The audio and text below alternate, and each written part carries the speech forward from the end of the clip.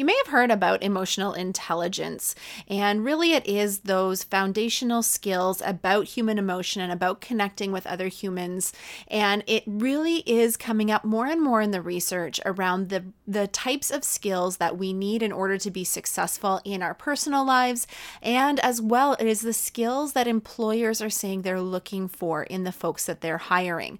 So even amidst a time where we're looking for employing people in the tech industry, these companies are saying we can teach the tech skills to these employees, but we can't teach emotional intelligence. That's something that they need to come to this job with.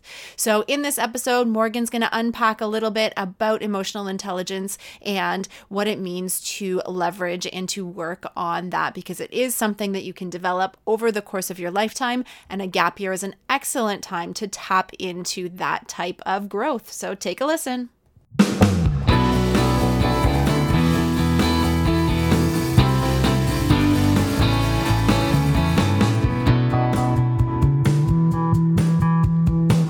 Welcome to the Gap Year Podcast, where we explore the who, what, where, when, and why of gap years. It's real people sharing their stories, ideas, and experts diving deep into how you can make the right decisions in order to have a meaningful gap year. This is the place to be no matter where you are on your gap year journey. I'm Michelle Dittmer, your resident gap year expert. Let's jump right in.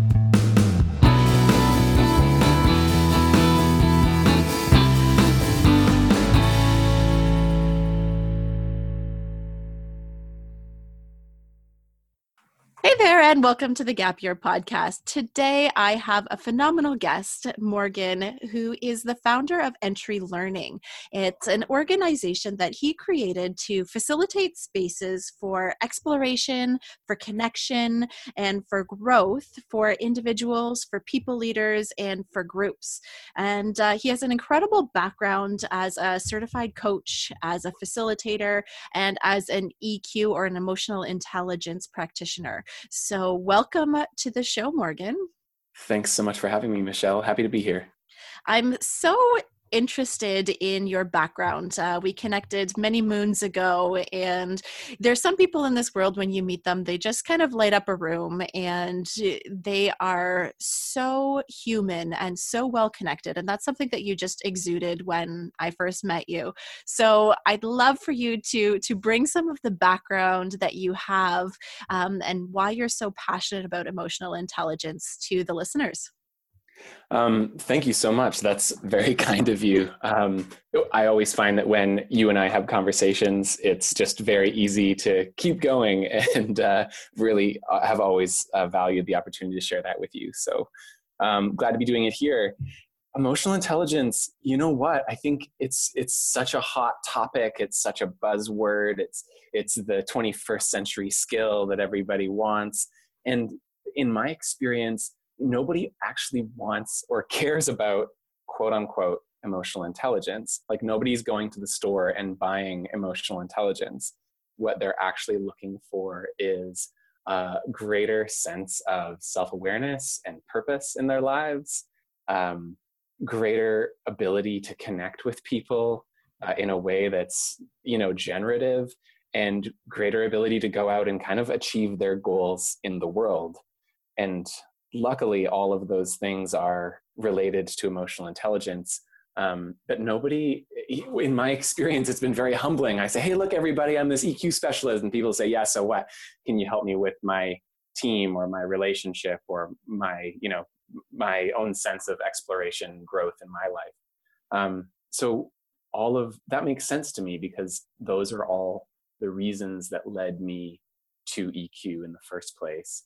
When I was a teenager, I was a weirdo. I wanted to go away on the weekend and go do group workshops where we sat around and talked about our inner lives, and learning to express our emotions, and learning to communicate with nonviolent communication, and learning to sort of envision and articulate and manifest the purpose that we wanted to bring into the world. So I was kind of a deep 16-year-old in high school. It was a lonely time for me, but that has sort of stayed with me. I still feel very much in relationship with that 16-year-old who wanted all of those things. And I've gotten to the point now in my career where I realize EQ is just sort of the wrapper that we put on that, on those impacts, on those benefits in our lives. And I've never stopped wanting those things. I've just found a way through practicing emotional intelligence that can help me bring those things more into my life and into the life of the people that I care about and into the lives of my clients. I love it. And so for the typical 16-year-old out there that might not be as inwardly connected, what might emotional intelligence show up for them, or for the parents of 16-year-olds out there? What might that look like? Or what are some of the pieces where you can recognize in a young person that they have emotional intelligence, or that they are working towards developing some emotionally intelligent skills? Yeah, and great question.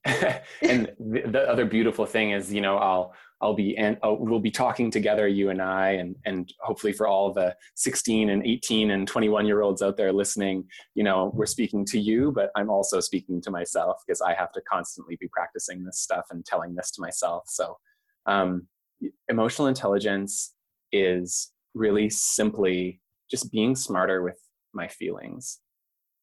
Everybody has feelings, regardless of how they might present themselves. And we all have emotions. It's just how we've evolved.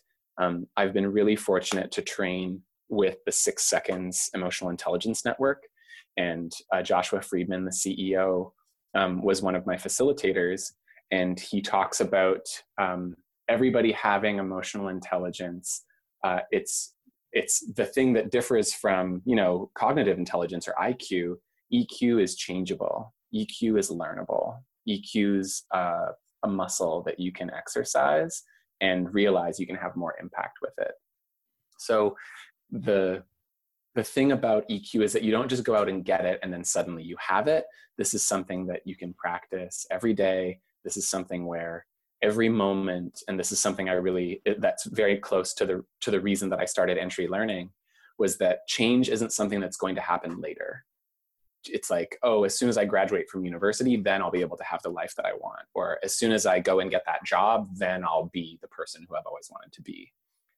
Every moment and every day, you are creating that person. And then one day you look back and look at all the choices that you made and say, wow, all those choices that I made led me here and made me the person that I am today. And so if I want to like that person who I become, I want to be able to enjoy my life. I want to be able to feel connected to the people I'm in relationship with. I want to feel inspired and engaged and in love with the work that I do every day to give the world more of what it needs. And I can't do that without emotional awareness, without intention for what I want to do with these big feelings that I have sometimes. Because I have choices and I have options in how I respond when these feelings do come up, and they do come up, we can't help it.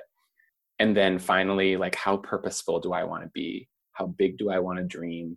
What impact do I want to have? And how do I want to be in relationship with people?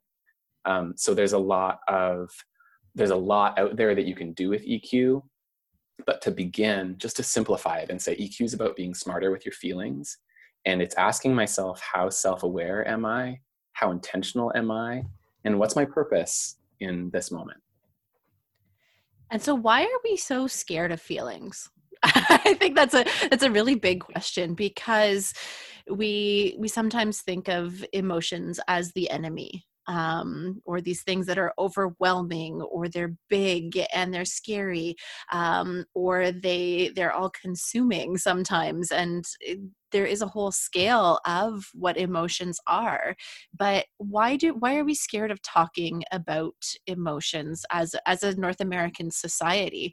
It's not something that is readily, I would say, in a lot of households, mine included, something that we're completely comfortable with. And what is your take on why that might be?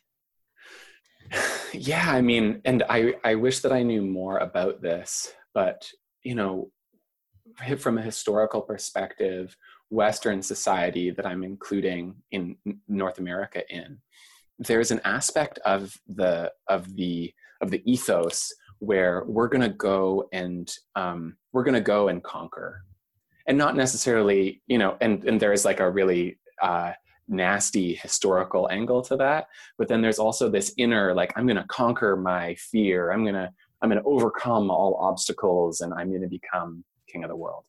And so this society that I notice, particularly in my work with men and with young people, those are the two areas where I've spent a lot of my time working. There's been this idea that I need to be the master of my universe. I need to be in control. And that's success, is when I can look around and sort of feel like I'm on top of everything. And sometimes that could just be like, yeah, I'm on top of my day-to-day tasks, feeling good. Other times it's a sense of, I'm actually invulnerable. And that sense of safety and that sense of false security, and I call it false security because when you're invulnerable to something, it's like you're in prison. Like you've insulated yourself from the world to the extent that you're invulnerable to it, which kind of means you're cut off from it. A part of life is unpredictable. A part of life is messy. As human beings, we're messy and we're emotional and we're unpredictable, and that can be really scary. I have a huge amount of empathy for people who have gone through experiences where they've been vulnerable and they got burnt. And so it's only natural that we would want to protect ourselves from being hurt. On a neuroscience level, so much of our habits and our behaviors are designed to avoid even the possibility of being uncomfortable. And that makes a lot of our habits up. And so if in those situations that are uncertain or that are new or that are ambiguous or that are volatile, I might experience all of these big feelings, these big emotions that I can't control. They're so powerful that I might feel like I'm losing control. And it's really scary. And especially because we haven't taught people how to respond to our emotions. We haven't taught emotional intelligence in school, and lots of families struggle to build it in their families. So I think there's a general desire for me to stay on top of things, to stay in control. And that means that emotions, which are really irrational and powerful and mysterious to me, are kind of like a threat to that. So we've organized ourselves as a society where emotions are somehow like inferior to intellect. That what we're feeling isn't as valuable as what we know or what we can do. But the sad part of it is that our emotional reality is such a huge motivator and driver of our behaviors and our beliefs and the way we treat ourselves and others, that we're missing a huge opportunity. So that's a really rambling answer, but I think that it's necessary for me to let go of a little bit of control, to be really vulnerable, and through that process, I can become actually connected to myself, to other people, and to the world. So we're recording this at the time where we are in kind of the height of social isolation with COVID-19, and that sense of vulnerability, that sense of loss of control have been heightened for people. And I think people are recognizing the power that their emotions have in this vulnerable situation. And when you're talking about emotions being inferior to intellect, we're kind of being forced into a situation where those emotions are kind of the big equalizer in this situation. Yeah. Is that something that you've been hearing as well?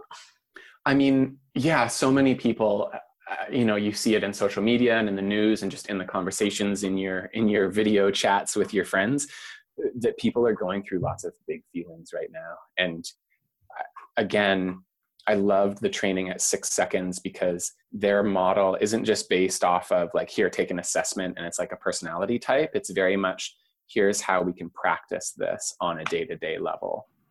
This is something that it's a little bit of your dojo that you spend time in every day, understanding and getting to know how we're responding on an emotional level. And I'm just trying to gather my thought here. Can you repeat the question? it was more just, have you been seeing how emotions are playing out, and people are being a little bit more responsive to their emotions or aware of their emotions, given the social isolation where we've had to quiet everything else in our lives, and those emotions are bigger because of the sense of loss of control that we've been experiencing. So are are we in a situation where our emotional intelligence has a real opportunity to grow because of what's happening with COVID-19? I mean, like absolutely unequivocally, I think the challenge is the opportunity for growth. And in fact, I think it's difficult for us to grow in the absence of significant challenge. And so this is like the mother of all opportunities for us to get more connected to ourselves and stay connected to each other, which we've seen with how many Zoom invites we're on in chat rooms right now, but also feeling out into the world saying, what does the world need more of right now? Maybe it's not the thing that I thought it was going to be. You know, maybe the world doesn't need more electronic back scratchers right now. Like that's not where I can be dedicating my time. Maybe I can be dedicating my time to reaching out and supporting others, or whatever that is. So I think that there's a huge opportunity on an individual and a societal level. And I'm sure that families out there as well are seeing a lot of challenge right now that's real. And it's an amazing opportunity for them to look at how these emotions and these feelings are being shared and acknowledged and used within the family and within the home. The thing about emotion that I think is so, like, we're so lucky that we have emotion is because on a evolutionary level, the way that our brains have evolved over millions of years to have emotions and for emotions to work exactly this way. So we're walking through the jungle, you know, thousands of years ago, prehistoric humans, and we hear a rustling in the bush. And, you know, it's a tiger, and the tiger jumps out and eats us. And that means that we don't evolve. That means that, you know, whatever we were going to do with the rest of our lives doesn't happen.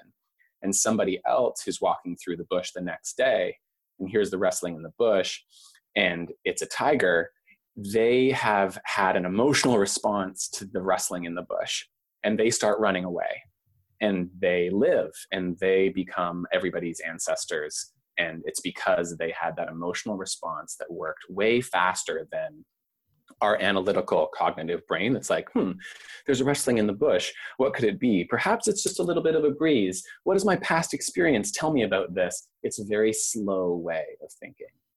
Emotions are superior in situations like that because they're so fast. They give us instant feedback about something that is happening, which is important to us. We don't have emotion about things that aren't important to us. If, you know, the bus comes a minute early, that's relatively, you know, not important to us. But when we're talking about, are we going to be okay together? How are my kids going to come out of this stronger? How's our family going to come out of this stronger? Guidance counselors who are sitting with high school students in Zoom rooms right now, and those students are really struggling to make sense of what they're feeling or how to express it, saying, wow, like what you're going through right now must be important to you because you're feeling it. So our emotions in this situation with what's going on in the world right now are an amazing signal for us. Like they're an amazing beacon for us. And they're such an amazing asset for us to realize what is important about this situation and for us to live closer to purpose because our emotions are showing us the way. And this, of course, doesn't mean that we're going to turn our brains off and just go from our emotional, you know, sense. But it completes the picture. And if we're only trying to use one half, then we're really going to be limited in how we can express and sort of like integrate all the things that we're feeling right now for the betterment of ourselves and our world. Yeah, there's so much power in emotions. And I really like this idea of self-awareness, and I think that that plays into, now that we have a little bit more time to ourselves these days, and even that same sense in it when you're taking a gap year too, is allowing those other things to be quieter so that you can do some reflection and think about who you are, who you want to be, what's important to you, all of those things that you were mentioning. There's so much value now during COVID-19 time, as well as on a gap year, where things can just be, you can spend some time actually thinking about these things that sometimes get put on the back burner. Yeah, it's like I totally agree. I hear from so many people today that they're feeling more drawn to connect with what's really important. And, for some people, it's really difficult because, they're going through challenges. They don't have certain supports. They're in precarious situations. And so that reality for them, for those of us going through those situations, is more a little bit about just survival, right? Mm-hmm. And so I really appreciate that we're all going through different challenges and that we're all responding in a different way. And I think to a certain extent, everybody can relate to this idea of really zeroing in and focusing on what is most important. And a lot of the distractions that keep us from that on quote unquote normal time have been removed. There's a lot of things that we used to do that were sort of just helping us to pass the time, or that were sort of trivial entertainment. And now we don't have those as distractions anymore. So yeah, we have to sort of sit with ourselves, and we're spending way more time with ourselves, I think, than most of us have ever spent before. And we're spending way more time with those who are really close to us than maybe we ever have before. When I was on a gap year, it actually lasted for like a handful of years. I spent so much time with myself. I was like a solo backpacker and like a hitchhiker. And I did some group travel as well.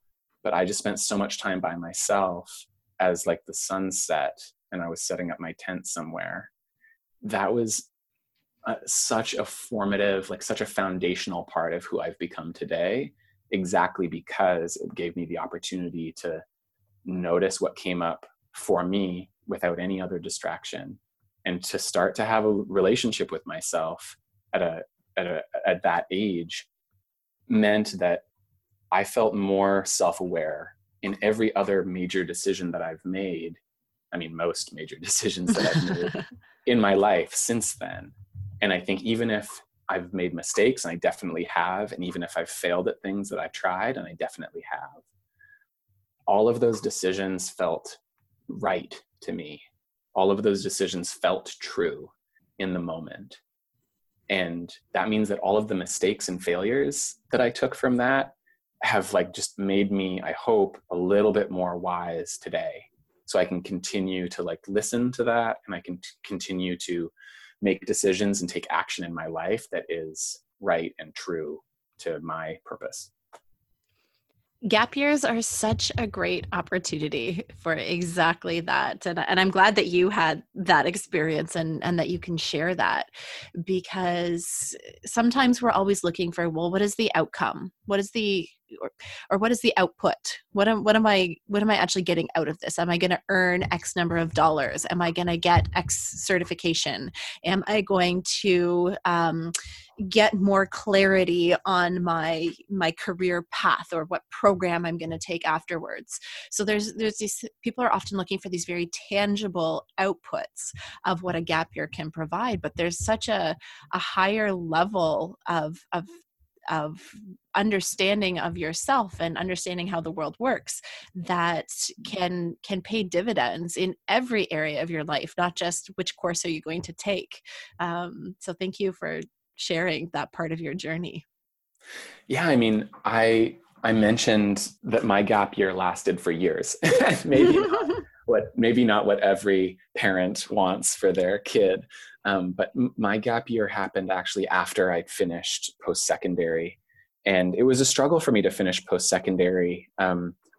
Being in that institutional setting for that period of time, especially because I didn't take a gap year after high school, meant that I was really like, I was really ready to be out of an academic institution by the time that I was done.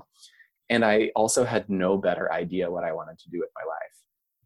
So in a way, it's like for years afterwards, I said, yeah, it's good that I had that experience, I guess, but I don't really feel like I'm able to do anything with it because I don't actually feel like I really know myself or what I want to contribute to the world. Because I hadn't experienced the world. I'd been in the classroom that whole time. And so after graduating, I became a traveler. And my job was to be wandering.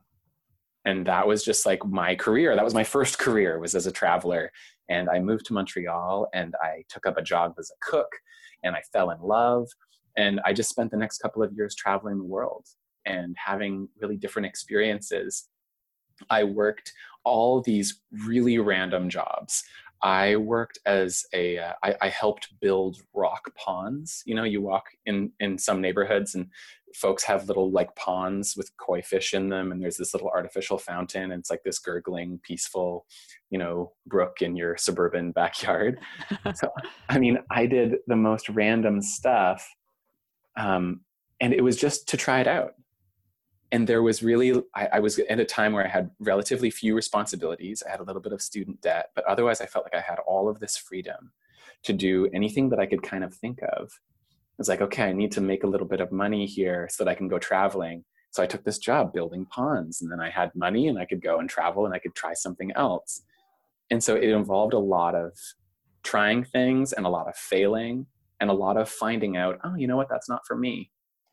And rather than go through this program where you do 13 years of grade school and then you go do a degree in post-secondary, and you've been in school since you were 5 years old, and now suddenly you're 22, and the you know, there's this outdated expectation that you then know what you're going to do when you're all grown up.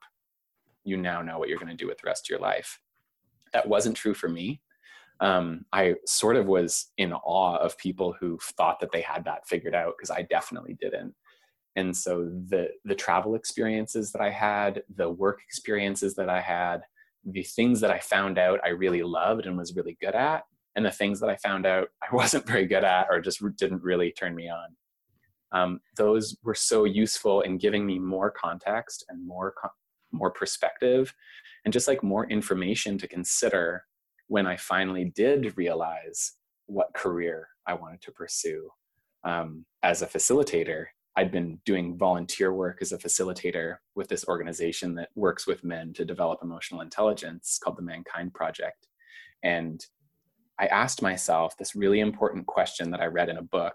I'm trying to remember the book, where it said, think of the moment when you are the most you, when you are the most happy, I think is how it put it. And I did lots of soul searching, and I kind of realized, and it felt like coming home when I was like, yeah, you know, when I'm creating space for people to explore and connect and grow in themselves, that just feels like what I'm supposed to do. And I didn't know that back then, but after my gap year, it helped me figure that out. And as soon as I made the decision to pursue that, it was like it was easy. It was like it was just, yeah, this is how it's supposed to happen. If you think of an instrument in an orchestra, it's like, this is how you're supposed to play a violin. And I didn't know how to play it before, but traveling and having all these experiences helped me figure that out.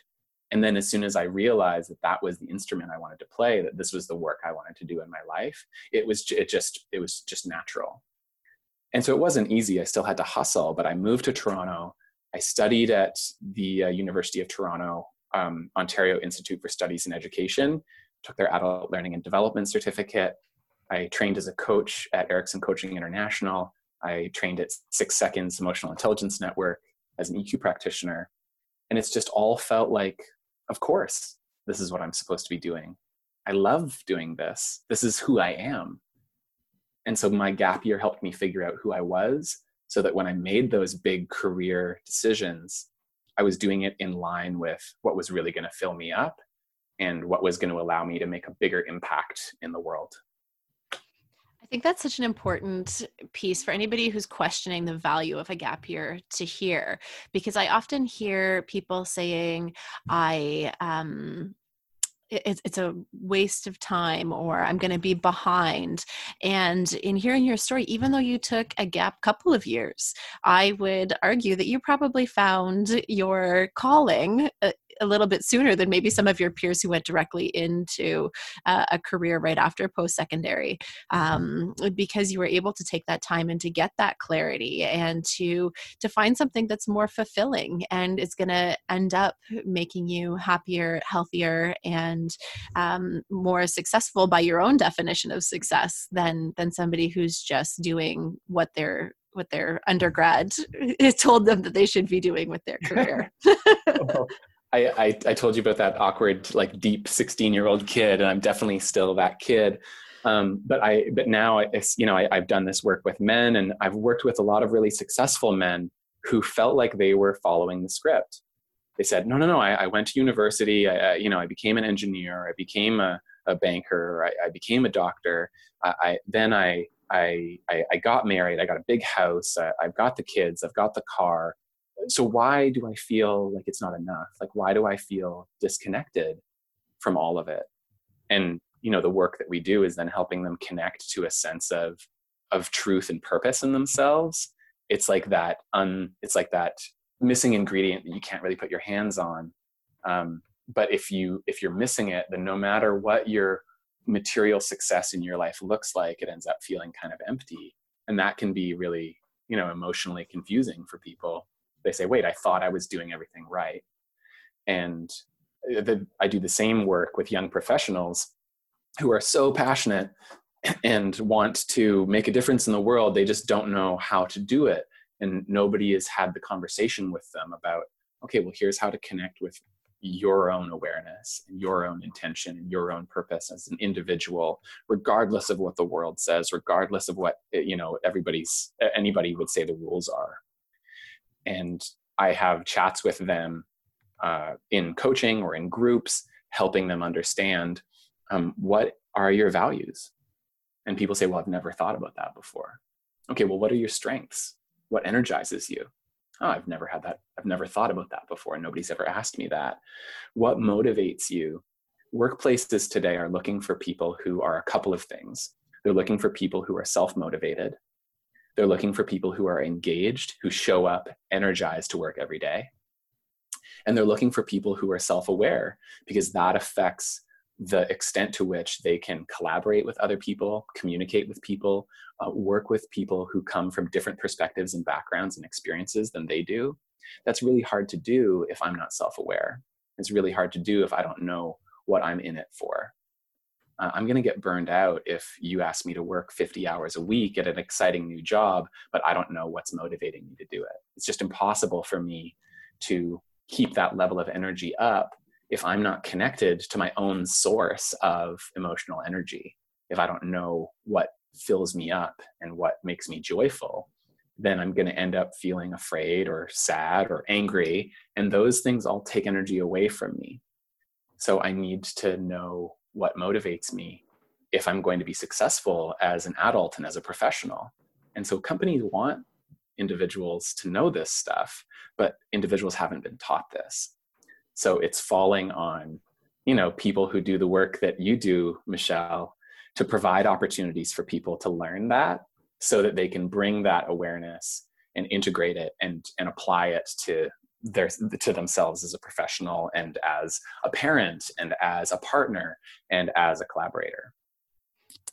Yeah, I don't think there's a high school course called emotional intelligence or understanding who you are. Those aren't courses that we see alongside calculus and biology and law. And I would argue that they probably should be there, and they should take precedence because those are the things that are really going to make people happy and effective and better human beings and better members of their communities. So I think that whether it's a gap year or whether it's taking time to reflect on your own or connect with professionals who are in this sphere, it's so valuable. Morgan, I was wondering if you had any reflection questions that people listening might be able to do just as they're lying in bed tonight, or as they're or conversations they could have around the dinner table that will help them get some clarity on who they are, what's important to them, what their values are. Just some high level questions that might be useful to noodle on for a little bit. Some noodles, cool. So this was almost like the beginning of my experience working with 6 seconds. So the 6 seconds model is based on 3 pursuits. It's based on knowing yourself, choosing yourself, and giving yourself, which is a fancy way of saying, how self-aware am I? How intentional am I? And how purposeful am I in this moment? So everybody is going through this experience. And one of the things that's really special to me about the time that we're in right now is that it's very, maybe once or twice in a generation, is there something where everybody is paying attention to the same thing, which is like an amazing opportunity for us to kind of like synchronize with each other in a certain way, or we can miss the opportunity.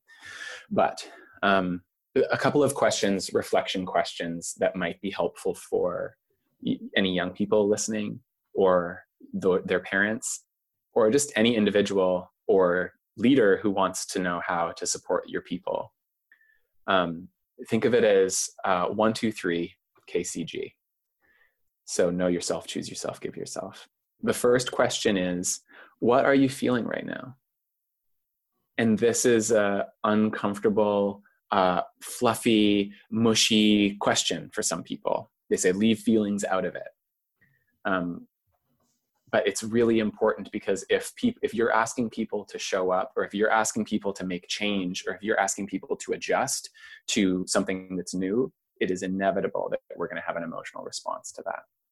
So giving people the space without needing to fix it or solve it or argue with it at all we need to do is ask them, what are you aware of right now? What are you feeling right now? Put a name to it. And there's resources out there that can help people put names to it. And maybe we can share some of those later. And to just listen to that, and very much like you're welcoming somebody into your home. It's like, oh, cool, I'm feeling scared right now. Like, let's just welcome and acknowledge that. That's a natural response that makes sense to what's going on in the world right now, to feel fear. We feel fear when we feel lack of control. We feel fear when we don't know what's happening around the corner, when we're uncertain.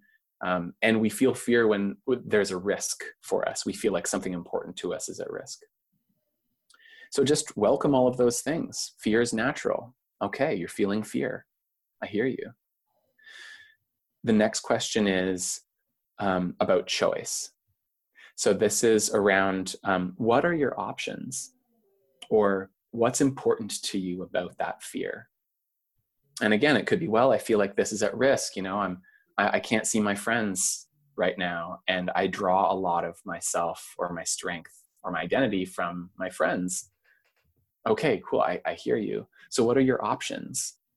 We're going through this conversation of social distancing, or physical distancing, because we're actually socially connecting in a really like beautiful way, or we can. So what are your options with that fear? Do you want to reach out? Do you want to express that artistically? Do you want to have a conversation with somebody about it? Do you want to go and be by yourself and meditate on this? Or do you want to, a friend of mine found this dance party on Zoom with 1,000 people. So everybody's listening on headphones or whatever, and everybody's listening to the same music. And then the camera just switches every 20 seconds to like somebody else dancing. It's like, okay, I could dance this out if I needed to, or I could write it out, or I could play a song, or I have a bunch of different options for how to interpret what I'm feeling and what I might do with it.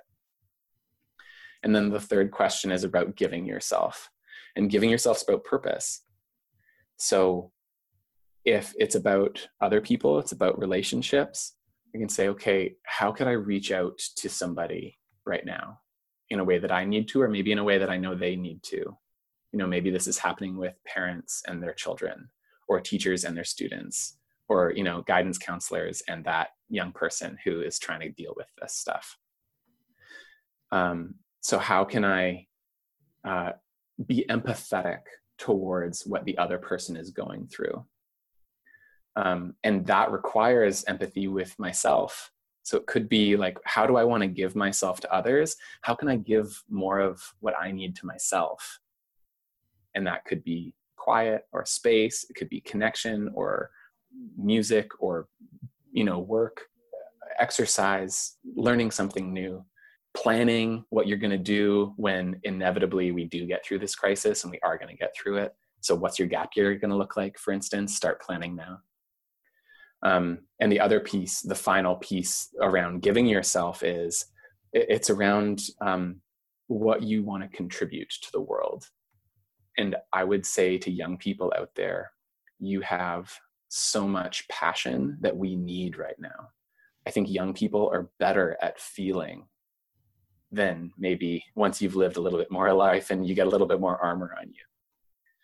And so, like, how do you want to contribute what you're feeling to the world in a way that's going to create more of what you want to feel?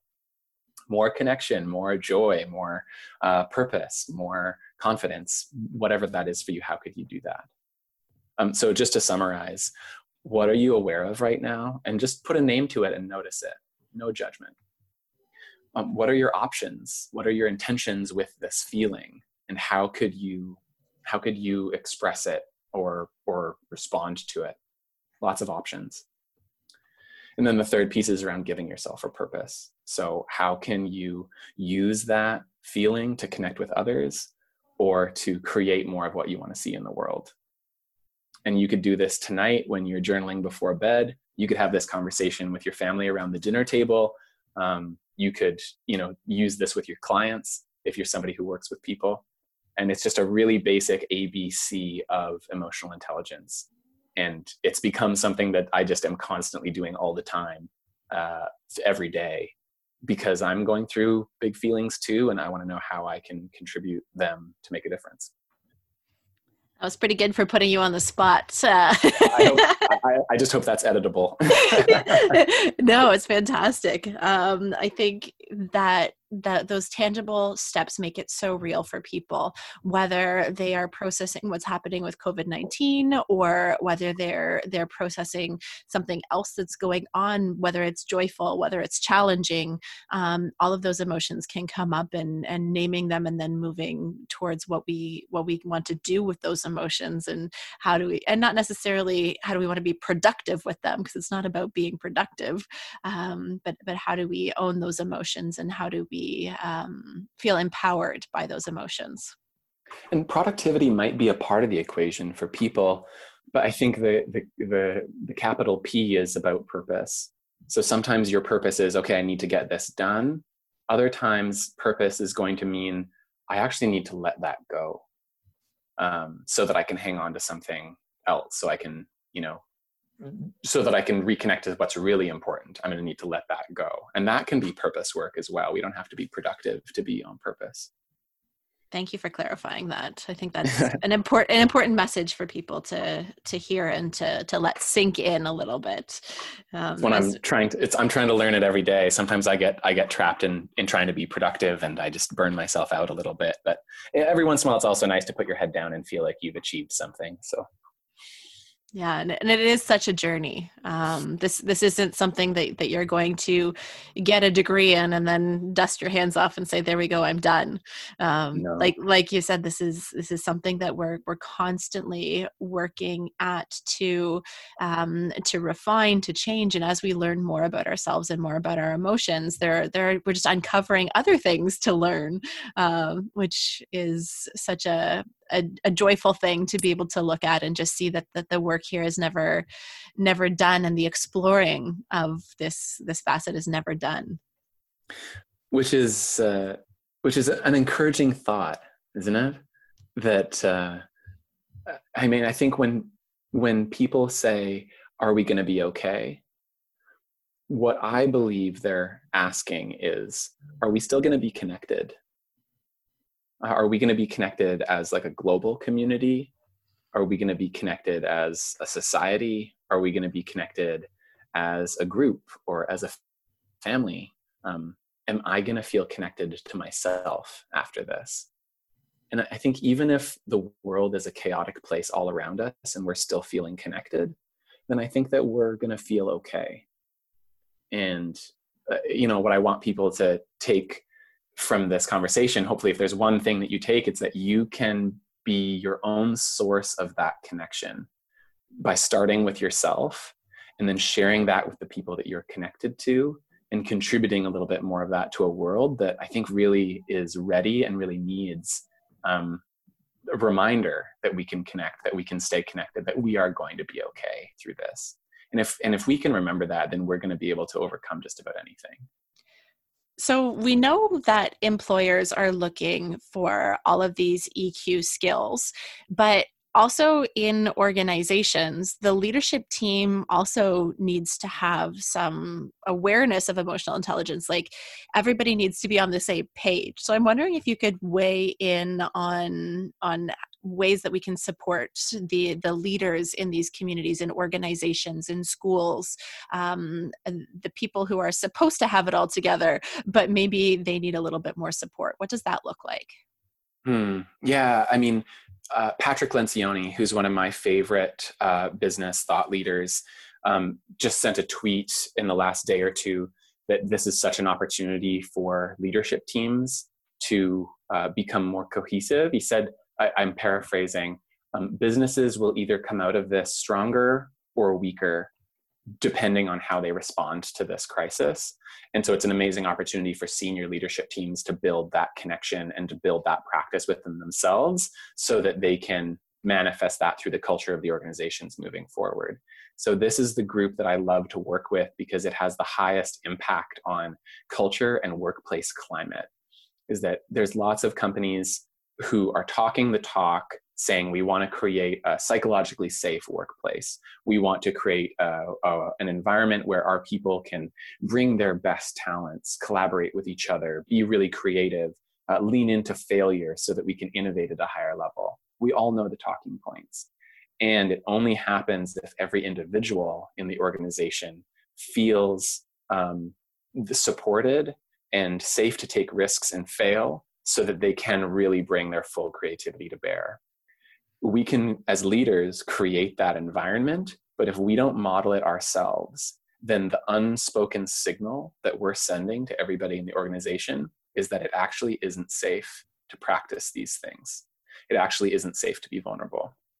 So I love working with leaders around their own leadership style and how their own emotional intelligence comes to bear in how they lead their people.